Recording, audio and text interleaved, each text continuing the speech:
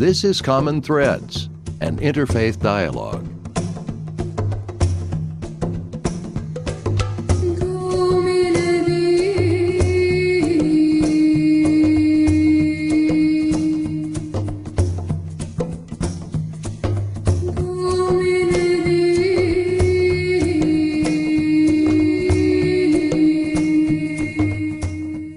Hello, I'm Fred Stella, president of the Interfaith Dialogue Association. Welcome to another edition of Common Threads.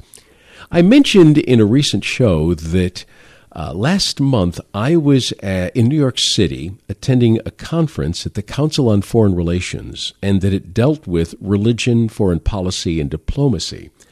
And we had several things that we talked about. There were several panels and discussions and workshops. And we talked about, four different things. We talked about the refugee crisis. We talked about the democratization of sub-Saharan Africa. And we talked about the migration issue, the Syrian immigrants who were coming in. We talked about the election and how religion is being portrayed by the media and how religion is being expressed in this election. And I thought to myself, that is a great subject to have a conversation on. And whom would I like to have a conversation on that subject with? And I didn't have to think too long. Charlie Honey, of course. I'm sure a lot of you know Charlie Honey as being the former editor and columnist in the religion section for the Grand Rapids Press. And Charlie now is in a new incarnation. He works for the Kent Intermediate School District.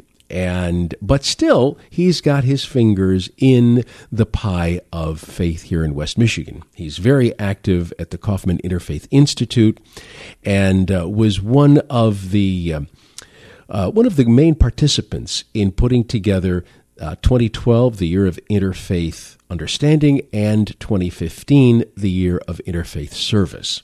And I just like to talk to Charlie on occasion. So welcome to Common Threads, Charlie Honey. Thanks, Fred. It's nice to be here again, and I'm assuming and hoping we'll work the Beatles into this conversation at some point. We always do. You just did. True enough. I blew it right away. That's true. We should say we are two of the elect. We are going to see Paul McCartney.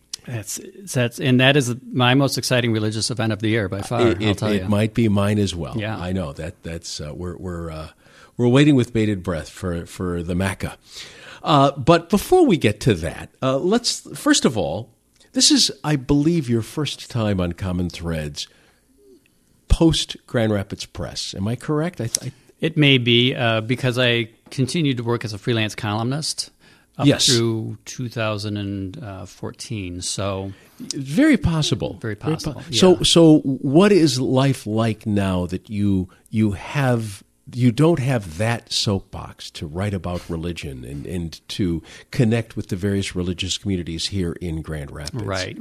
Well, I have another venue that I'm writing for. It's called School News Network, and that kind of goes back to my roots because I started out very early on in my journalism career as covering schools, public schools, universities, and education issues generally.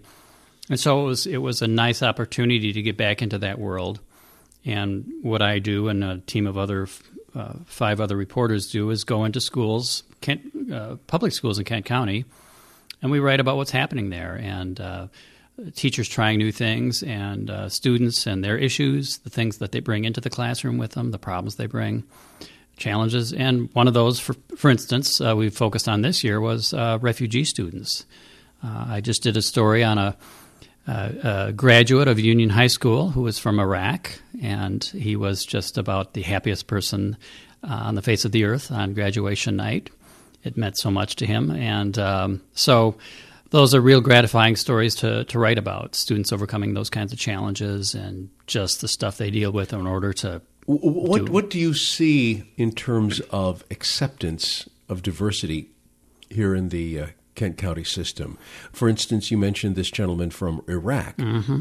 Did he have any baggage that he had to overcome with students and even possibly teachers? The fact that he was from Iraq. I mean, was he viewed with suspicion? Yeah. Was he bullied? Was he mocked? Anything like that? No, in fact, quite the opposite. He actually didn't like school in Iraq. He dropped out of high school.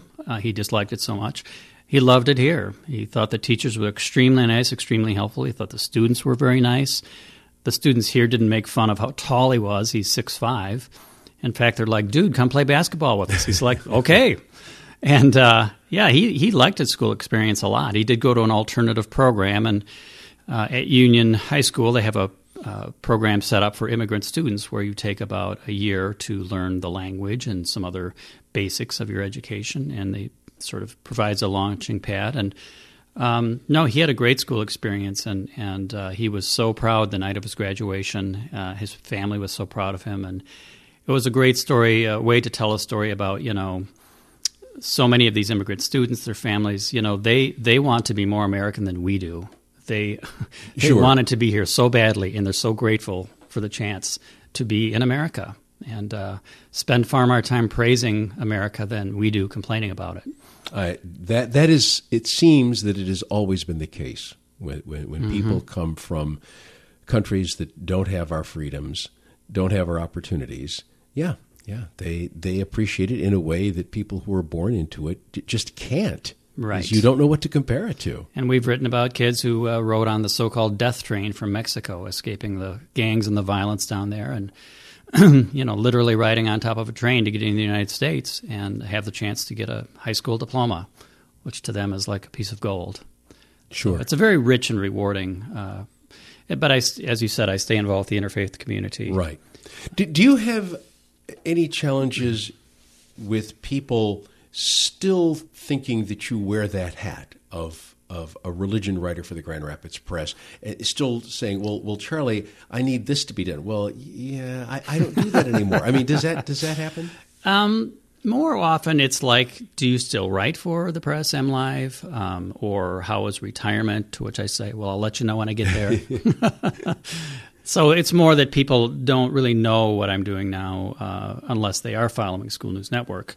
But for a lot of people, they're just sort of like mystified, like, oh, okay, what are you doing?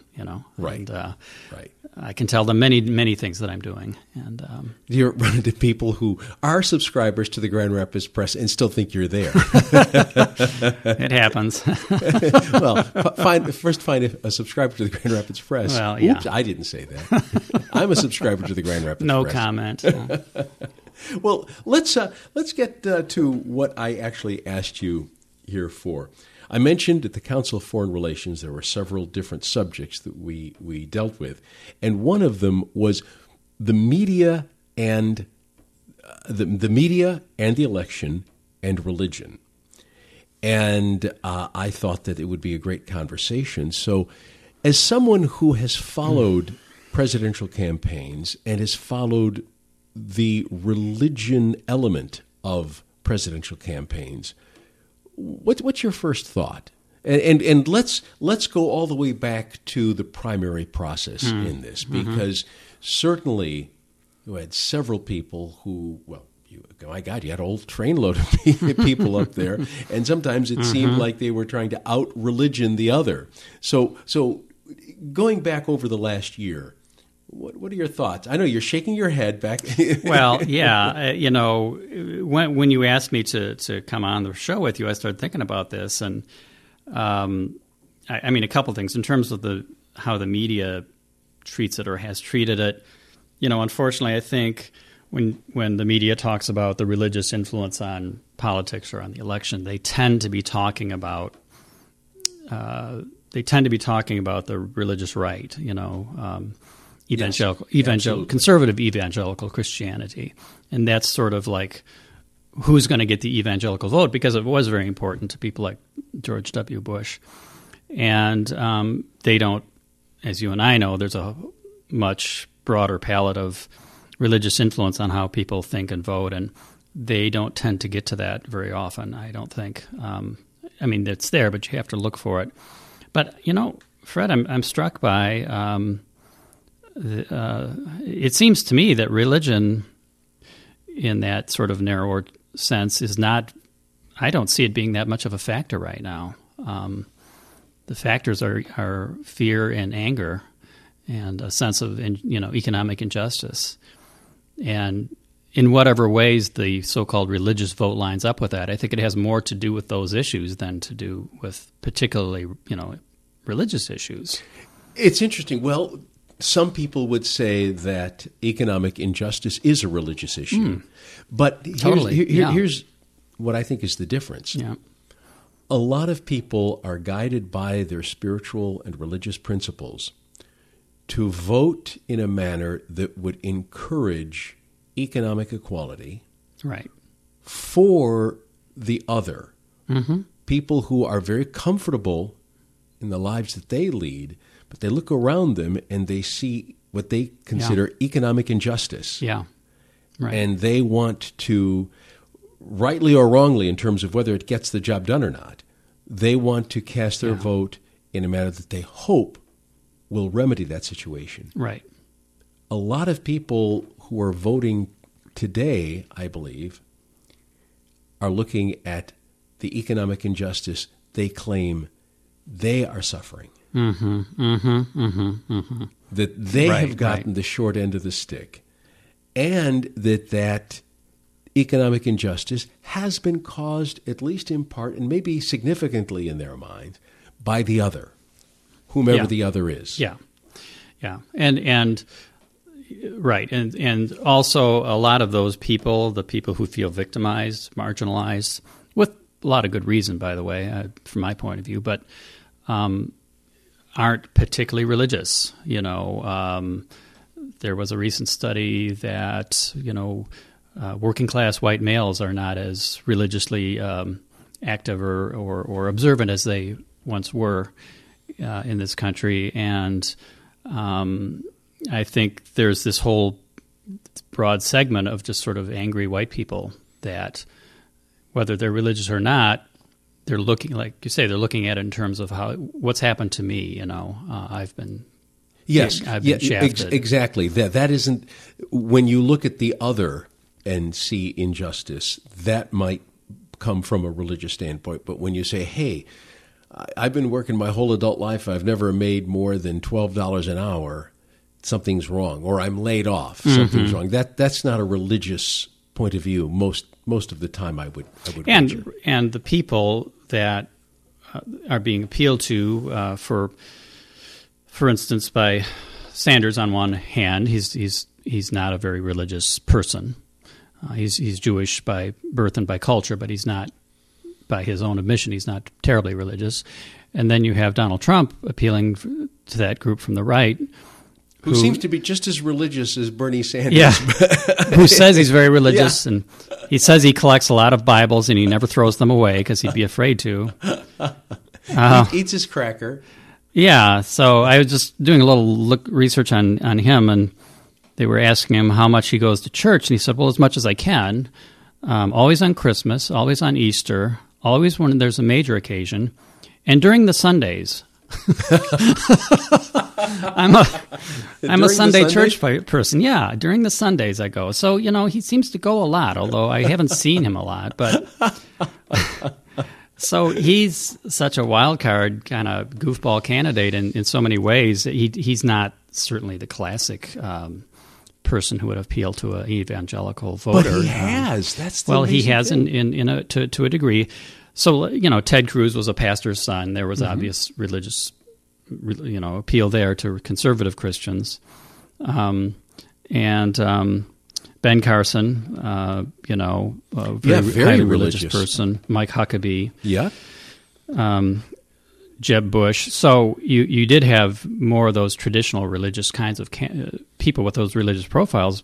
But Trump is just sort of a self-made brand, and he changes it every day, and depending on what group he's talking to. So I don't see sort of a natural base for him there, although many people are voting for him. But I think that's more to do with these other issues that don't have anything particularly to do with the Christian faith. If you're just joining us, you're listening to Common Threads here on WGVU-FM. I'm Fred Stella. Charlie Honey is my guest today, and we're talking about religion and the election.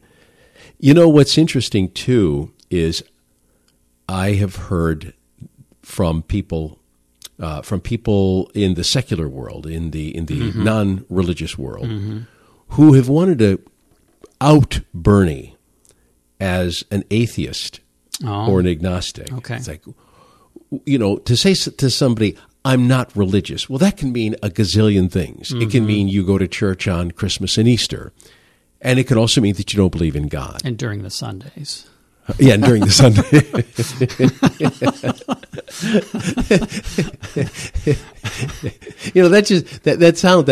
That's such a classic answer. It sounds like he's going through his head going, okay, what do I say to this? Well, okay, maybe Christmas, Easter, and all the important, I don't know what. And let's not forget Sunday. Yeah, that's right. Oh yeah, I better say something during the Sundays. So there has been this conversation amidst the secularist community saying, Bernie, just come on right out and say it. We need an atheist running for president on the Democratic ticket. And he has sidestepped some questions on his personal religion. However, I did see in a Rolling Stone interview, somebody just flat out asked him, do you believe in God? And he said yes.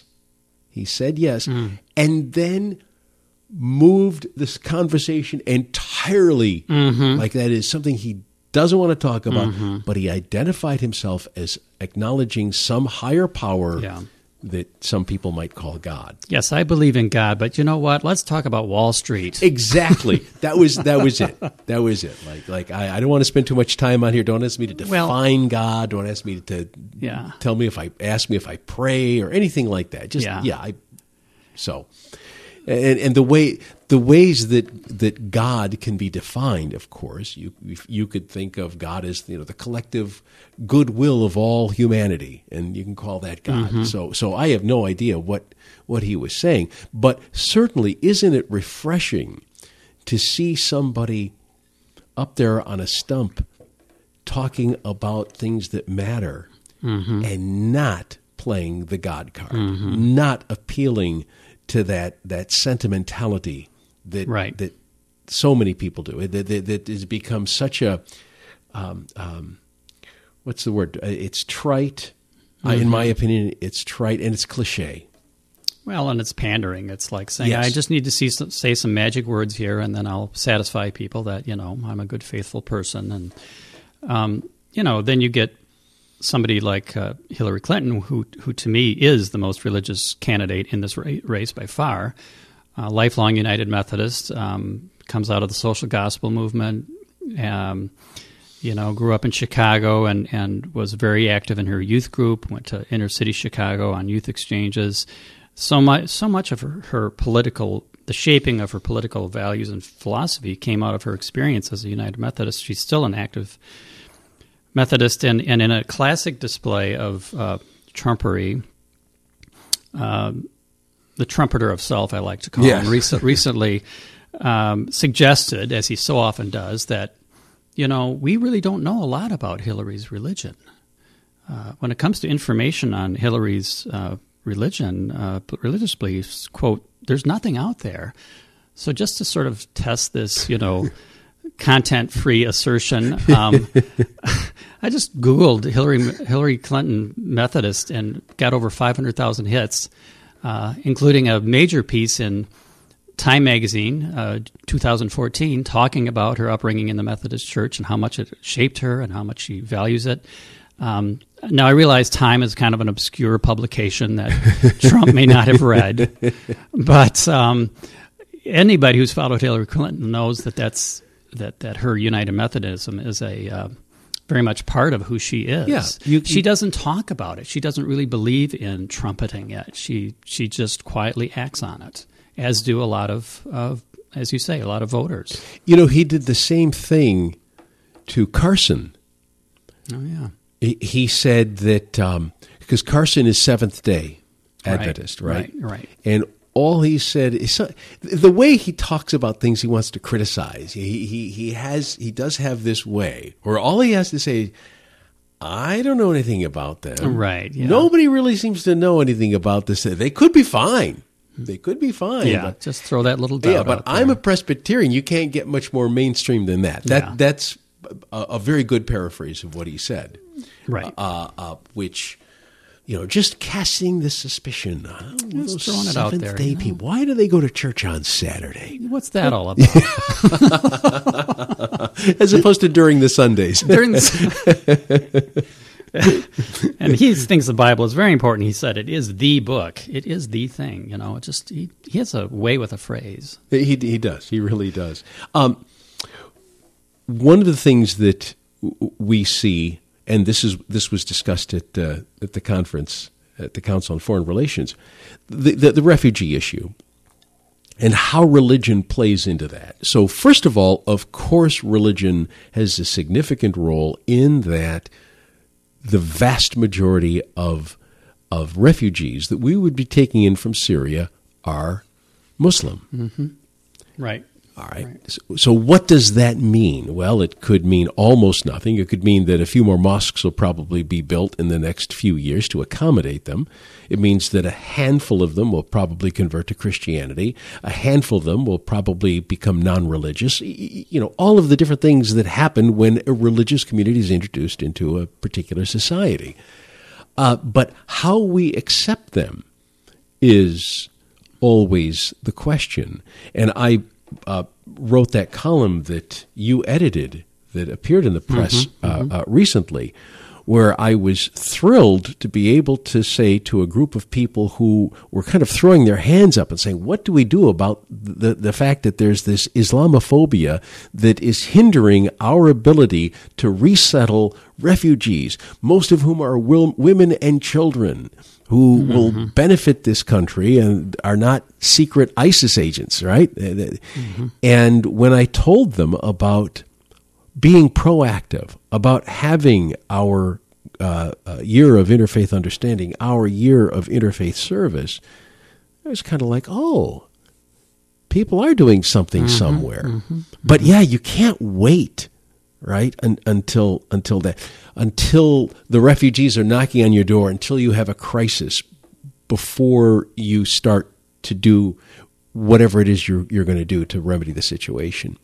What is your take, Ben, on the whole question of refugees and how they're being accepted here, the resistance that you see, and we could talk about Europe's issue with them as well, because they're in the game. Yeah, and the Brexit vote in England, I think, could be a precursor to what we could see here. People conflating their economic distress with these immigrants coming in and saying, we don't want to be part of that.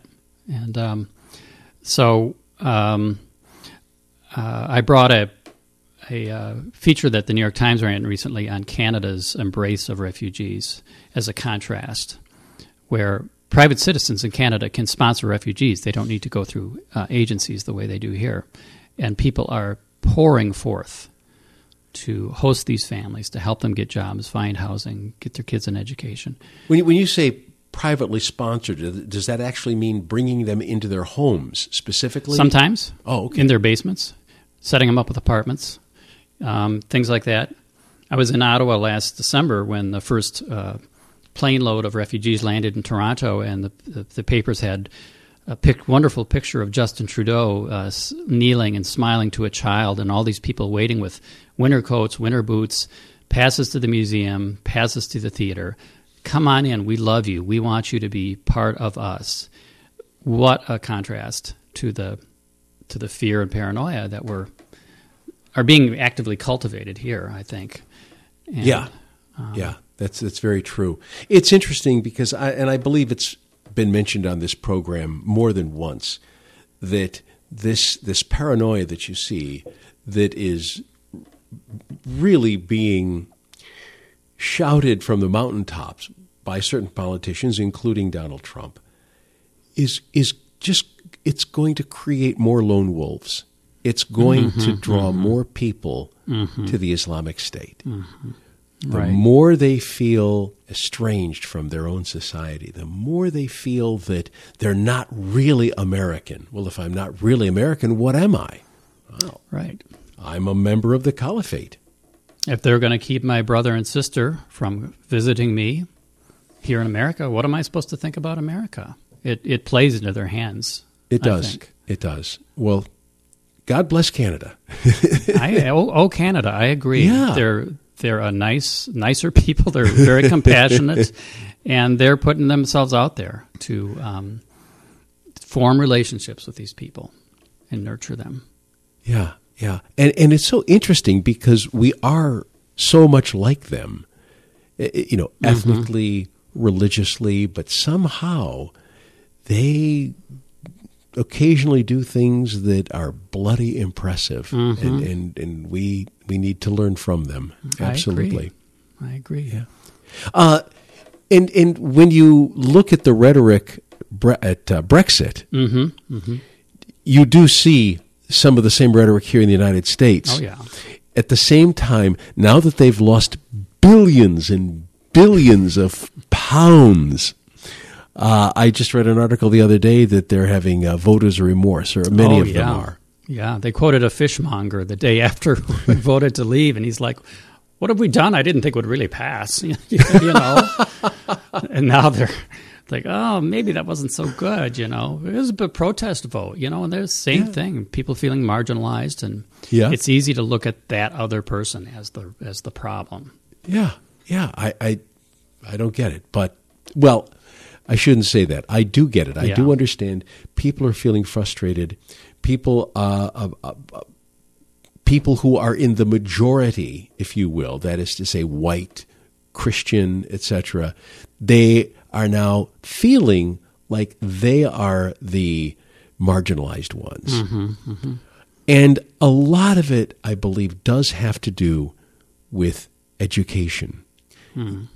I'm not saying that people who had college educations didn't vote for Brexit, but I believe that a lot of the people who did not, who supported Britain's exit of the EU were lower class jobs, not feeling that they were empowered, and they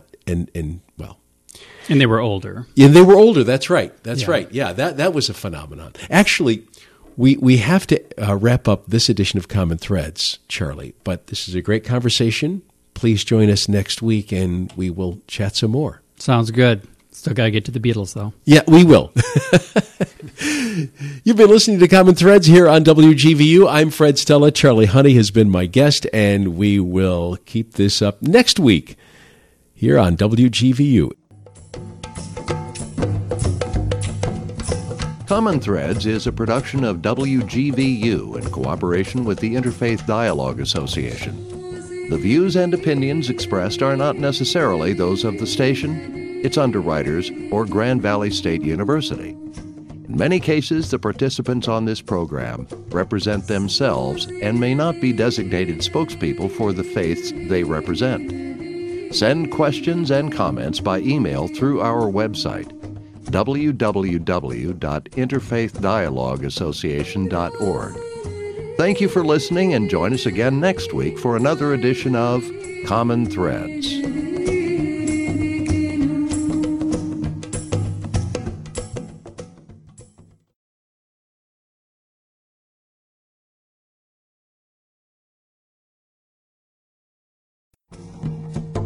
This is Common Threads, an interfaith dialogue.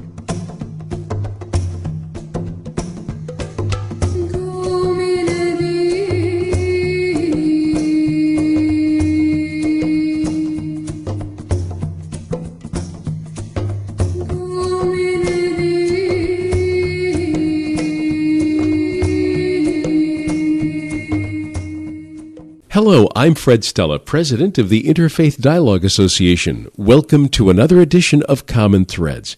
Last week, we began a conversation with Charlie Honey. If you're from Western Michigan area, you might remember him as the columnist and writer and editor at the Grand Rapids Press Religion section. He has moved on in life. He's now working as a reporter for the Kent Intermediate School District. But he's still a friend, a colleague, very active in interfaith activities. So Last week, we talked about religion and the election, and we've decided to continue that conversation. Charlie, welcome back. Thanks, Fred. Great to be here. So when we left off last week, we were talking about immigration, and there was still more to be said.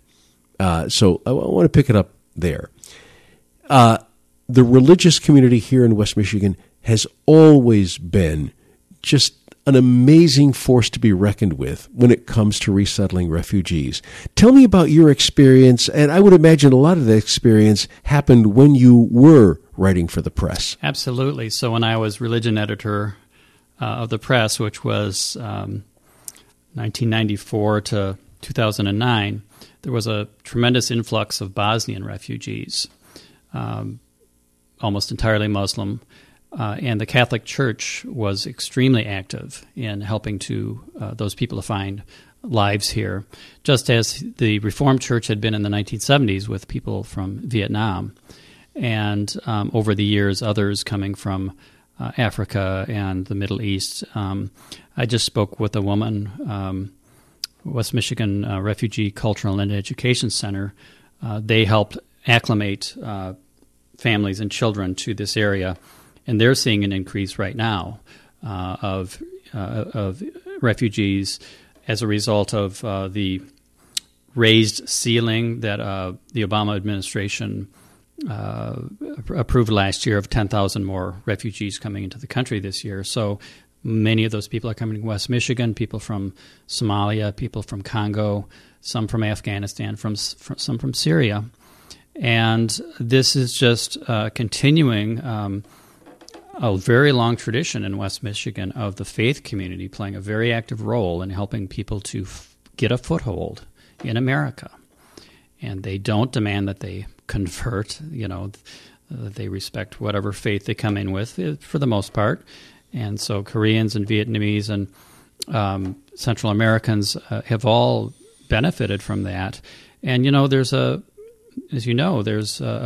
great, deep tradition of welcoming the stranger in Christian, Jewish, and Muslim literature, holy texts. The idea that you were once a stranger in your land, you should treat the stranger now as one of your own. Exactly. And it goes also to the Christian teaching of love your neighbor as yourself. Well, these are our new neighbors. Let me tell you one experience. I'm not sure if you know this or not. I don't think you were at this particular event. There is one agency in town, and this young woman was working for a social agency, a Christian social agency that helps in resettling refugees. Okay. Mm-hmm. And there was this one woman, very, very ambitious to do the right thing. And she was a part of our 2015 Year of Interfaith Service, and she came to a lot of the meetings. And her goal was to educate the people in her agency more deeply about the religious traditions of the refugees, wherever they were coming from, whatever religion. Mm-hmm. And she wanted our help. She wanted Interfaith Dialogue Association's help and Kaufman's help in doing this.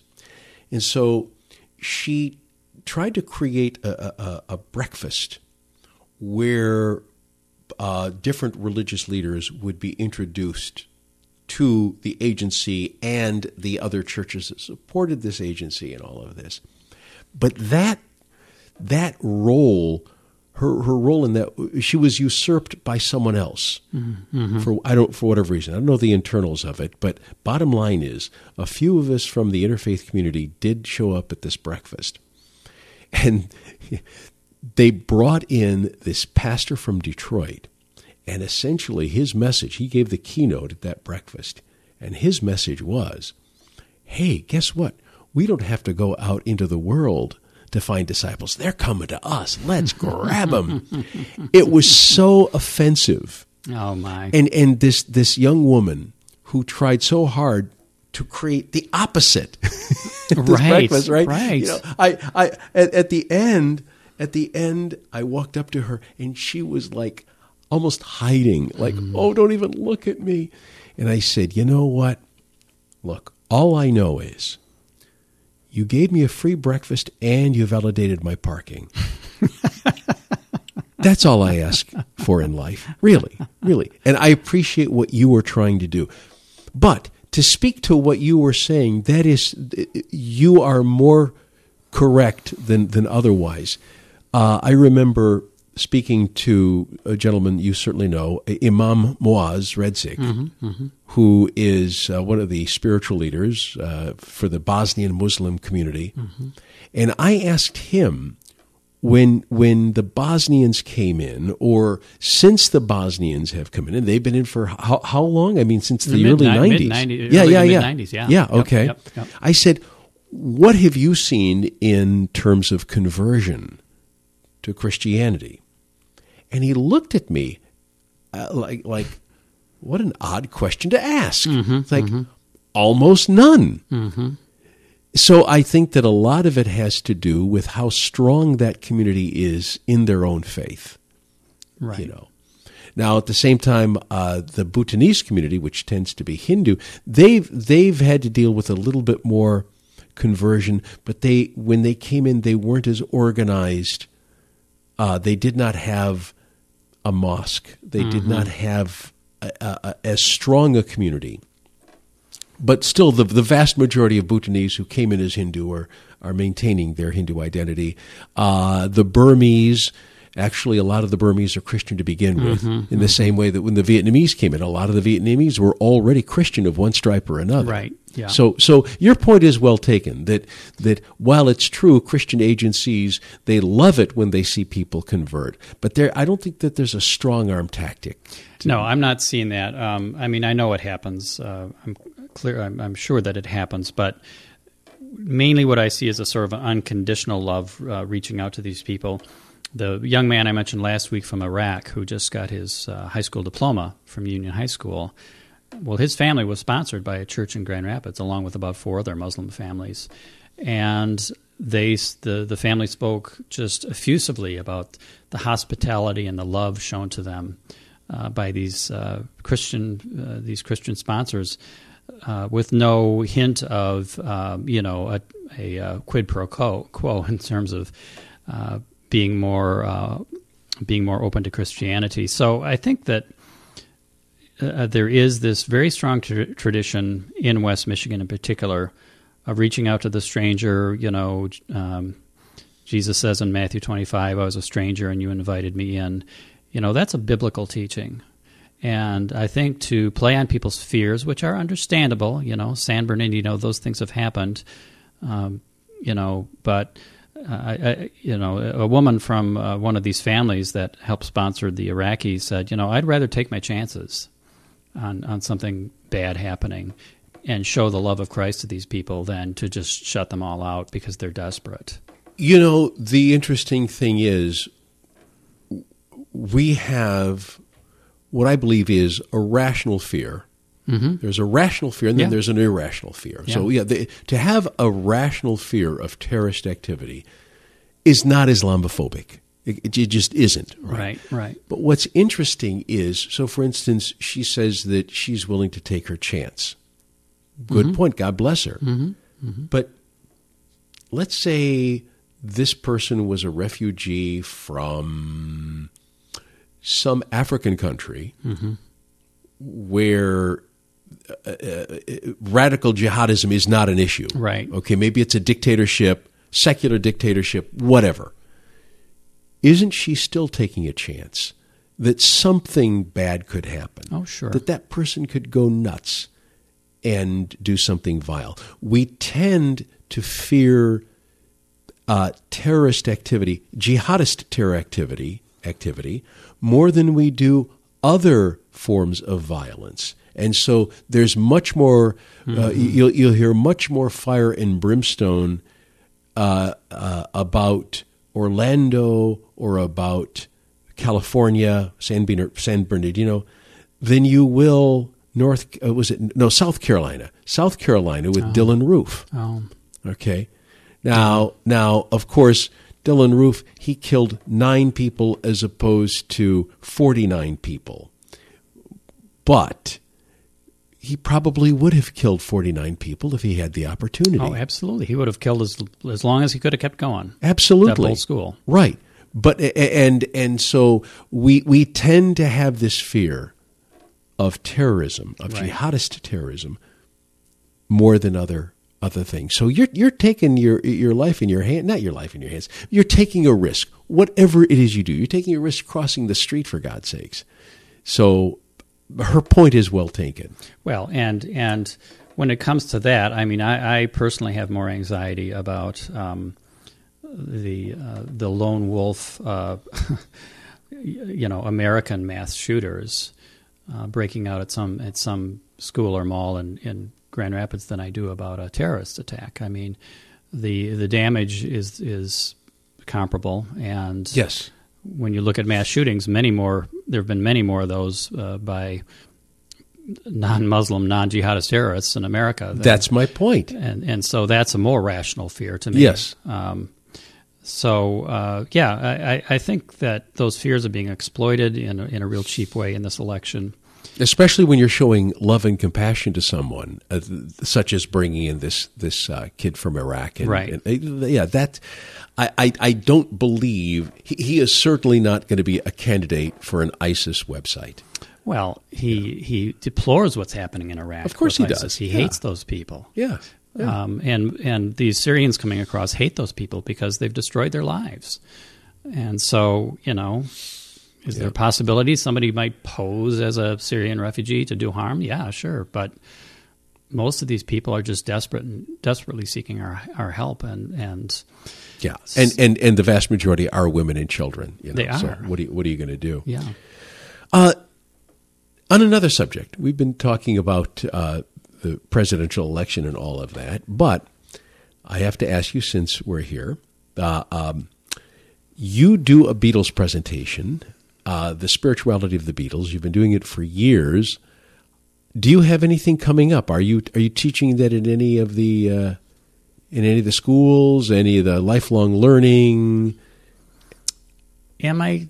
I don't have anything scheduled right now. I did write a series of essays on Beatles spiritual content. Oh, you did? For an online publication called Read the Spirit. It's published by David Crum, former religion writer for the Detroit Free Press. And that was a lot of fun. I was going to give a Beatles presentation to a gathering of Christian Reformed ministry leaders, but a toothache scotched the program. My toothache. It was a that was a little bit ago, wasn't it? It was a little bit ago. Yeah. I was not able to make it. So no, that remains a very deep interest of mine. I continue to find new levels of meaning in their songs. And on the topic that we're about, I mean, it sounds naive in retrospect, but the idea of all you need is love, love is a universal force, was a very global idea that they espoused. And I think, a theology and a political culture based on love more than fear is a healthier way to go. I often look at the Beatles as carriers. That is to say, they had this profound, and continue even through Paul and Ringo, they had this ability to communicate aspirationally where we should be. They weren't always there themselves. Sometimes they were really, really far away from where they should be themselves. But they had this ability to implant in other people, at least aspirationally, the power of love, the power of an inner spirituality, even if they wouldn't even use that word, Right. They Right, and they spoke to us in ways that really touched us and continue to touch us, reach some of the best parts of ourselves. And as many of us have gone through life and seen changes in our lives, those songs speak to us in new ways. The song Yesterday can now be seen in a much different light than when I was 25 or when Paul was 24, I believe, when he wrote it. Yeah. You're not just talking about a love affair, you're talking about a life, and regrets you may have about your life. And they were, I don't know if they were divinely appointed messengers, but they certainly were in the right place at the right time in the right era to speak to us in that way. Clearly. And able, I think what fascinates a lot of people Well, first of all, before I make that point, I will let people know that you're listening to WGVU FM. I'm Fred Stella. This is Common Threads, and I'm talking to Charlie Honey today about the election, about spirituality, and all things Beatles, as we have a hard time not doing. But the fact that they did grow in that way where in 1964, 65, you could say the Beatles and Herman's Hermits and the Dave Clark Five all in the same breath, and the name the Monkees, right? You could say them all in the same breath. Well, the Monkees, you wouldn't say that until 1966, but regardless, and then all of a sudden, boom, they slowly progressed in this direction that was just astounding, Right. And a lot of us had to rethink our affiliation with them. I mean, I did. I mean, I remember when all of a sudden things started sounding a little bit weird. Uh-huh. I was not the first person on my block to go out and buy I Am the Walrus. I got to tell you, I was that person. I was already a disciple, but no, they challenged us for sure. They challenged us. And, the thing that I think it's easy to forget about them because they were so famous and so rich, is the world that they came from. They were born in, mid-1940s Liverpool, which was heavily bombed during the war, and they used to play in the rubble of bomb wreckage as kids. They grew up in these very hard realities of what violence and warfare can do to people and hatred. And out of that, they fashioned this sort of, secular theology of love.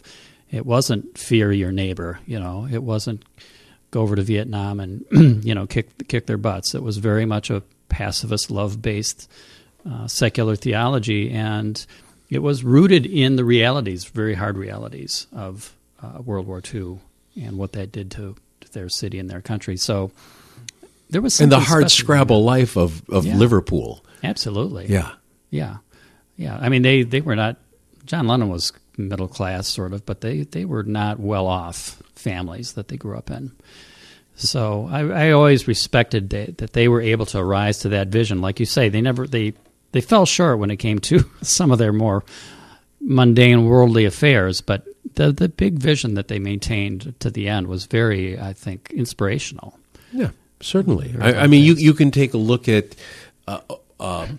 all of the figures, say, in American Christianity, who fell tremendously short of their image, but they continued to inspire people. They may not have turned their lives around, but they helped turn other people's lives around. Right. And there's something to that. Oh yeah. The same thing. I talked to people who ended up following gurus who became seduced by the West and all of its glitter. Mm-hmm. And some of them, they retain this anger that they were duped and that now they have nothing to do with religion. But there are others that say, okay, yeah, I did think that this particular person was more spiritually elevated than he was. But the teachings, I believe, were still true. And, that has influenced me to the good. And now I know what not to look for in a spiritual teacher, that sort of thing. So there's a little bit of forgiveness there. That kind of correlates with what we're talking about. And when Paul comes to Grand Rapids on August 15th, I think it is, you and I will be hearing the concert, and there will be a lot of people like us, our age, and we'll be tearing up and dancing along, but there will be teenagers and little kids, and they'll be jumping up and down with glee. That the music and the message continues to resonate. I think that's been the test of the Beatles, is that they've continued to be extremely persuasive to younger listeners as well as clearly those who grew up with them. Clearly. And so you say that at the moment you don't have any classes scheduled, but that is something that you're still open to doing. I'm still open to doing it, and I've done classes on my book, Faith on First, which includes some musical selections, including one on Paul and Bob Dylan and others. So I'm teaching a class there at well, I'm going to be scheduling a class there in the spring at Calvin College at their call program. So I continue to do those things. I enjoy it a lot. And, you'd never have to twist my arm to talk about the Beatles. This is true. This is true. Same here. Yeah. Or baseball, by the way. I'll do that, yeah, too. I know. I do know that is a great love of yours as well. Sure. You're a well-rounded kind of guy. Well, that's right. if two things Not as to well, mention Dick Van Dyke. Dick Van Dyke. Oh, yes, Dick Van Dyke and the Twiloites. Oh, yeah.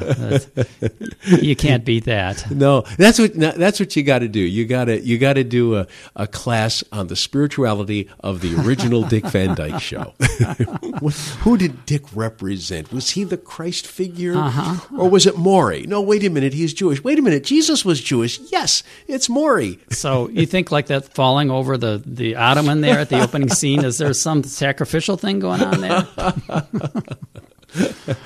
It could be. Wow. Yeah. We could waste another half hour just talking. Alan Brady was a sort of an angry god. Yes. An angry Hebrew sky god. That's it. Very much so. Very much so. Yeah, that's right. He could be Old Testament and Rob would be New Testament. Oh, it's happening. We're going to have to team teach this one, Fred. Oh, let's circle back. We just have a few more minutes, All right. but let's circle back to the election, and because that's where we started, the election and religion. I wanted to tell you one thing that we've been talking about Mr. Trump quite a bit because, well, you can't talk about the election without talking about him. When we were at the Council on Foreign Relations, and we had these subjects, okay, so it was the election in the media, it was the migration refugee crisis, and the sub-Saharan Africa, the democratization, and there was one other. I feel like Rick Perry now. You don't look like him, don't worry. Anyway, all four of the important subjects we covered, the common thread, if you will, was Donald Trump. Oh, okay. And how he would affect, if he was elected, how he would affect the immigration, refugee crisis. Democratization in sub-Saharan Africa, if you can believe that. Yeah. How he would enter the conversation there, but he did. Yeah. And then, of course, well, the media, of course, that goes without saying. I just found it fascinating. And there were people from right to left and everything in between. Mm-hmm. There were conservatives, there were progressives, but there was a common concern amongst everyone there. Mm-hmm. And I find that quite fascinating. And these are people, remember, this was a religious conference. The vast majority of the people there were either clergy or academicians whose specialty was religious studies and theology. Mm-hmm. I believe me, I was quite humbled. I was the only one there without a book. I'm meaning, you see, you have a book. I don't mean just like holding a book. I mean actually I see. Written a book. Right. Yes. So you walk into a conversation at the reception, and everybody's talking about their book. Mm-hmm. So, Fred, what is your book? Hamina. Oh, look, a dog. I mean, well, you just haven't gotten to yours yet. That's all, Fred. It's not on my bucket list, I'll tell you that. But regardless, I just find that it is fascinating that people from a variety of stations in life, business stations in business or labor, and people of faith are all sort of banding together right now and saying, what is going on? And there is concern. It's an all bets. We've never had this before. No, it's an all bets are off moment, it seems to me. Yeah. And I think a lot of what goes on around Trump, first of all, he's a novelty act. He's the flashy thing you can't take your eyes off of. But, he appeals so strongly to the emotions of anger and fear. Mm-hmm. Well, a lot of people are fearful. A lot of people are angry. It's how do you respond to the things that make you feel that way? What is your approach? And is it going to come? Are you going to come back with love? Can you do that? Or do you have to put up the walls, And I think it's a moment we're trying to figure out we seem to be living in two different worlds here in the same country. Who are we? And how can we come back together? Can we? How can we hold the center here? I don't think that it would be a partisan thing to say, and it sounds partisan, but I don't think it is, because I think we could probably get enough Republican strategists to back me up on this, that the Republicans have been dealing with fear as their motivation for a long time. And Donald has just jumped the shark, as we say, in terms of really creating that. But, you think about back to the second Bush campaign, when all of a sudden we had these orange terrorist alerts more often than not, especially right before the election. All of a sudden the terror level was going up to orange or red or purple or magenta. I forget the color code. And isn't it interesting that Trump exudes an orange aura? Indeed, we have that. Charlie, we are out of time right now, but one thing I didn't do last week, I want to do this week. You mentioned your writing on the web. If people are interested in what's inside the head of Charlie Honey, where do they go on the internet machine? Schoolnewsnetwork.org. What is it? Schoolnewsnetwork.org. It's a website. We cover the 20 school districts of Kent County and what's going on with students and teachers and lots of other fun things. Excellent. Yeah. Well, I want to thank you for coming down today and last week as well. It's been fun. Oh, it's been great. I've enjoyed it. We'll see you at the Van. We will. We're going to rock out that night, Fred. This is Common Threads. I'm Fred Stella. This is WGVU FM. And please join us again next week for another edition of Common Threads. Common Threads is a production of WGVU in cooperation with the Interfaith Dialogue Association.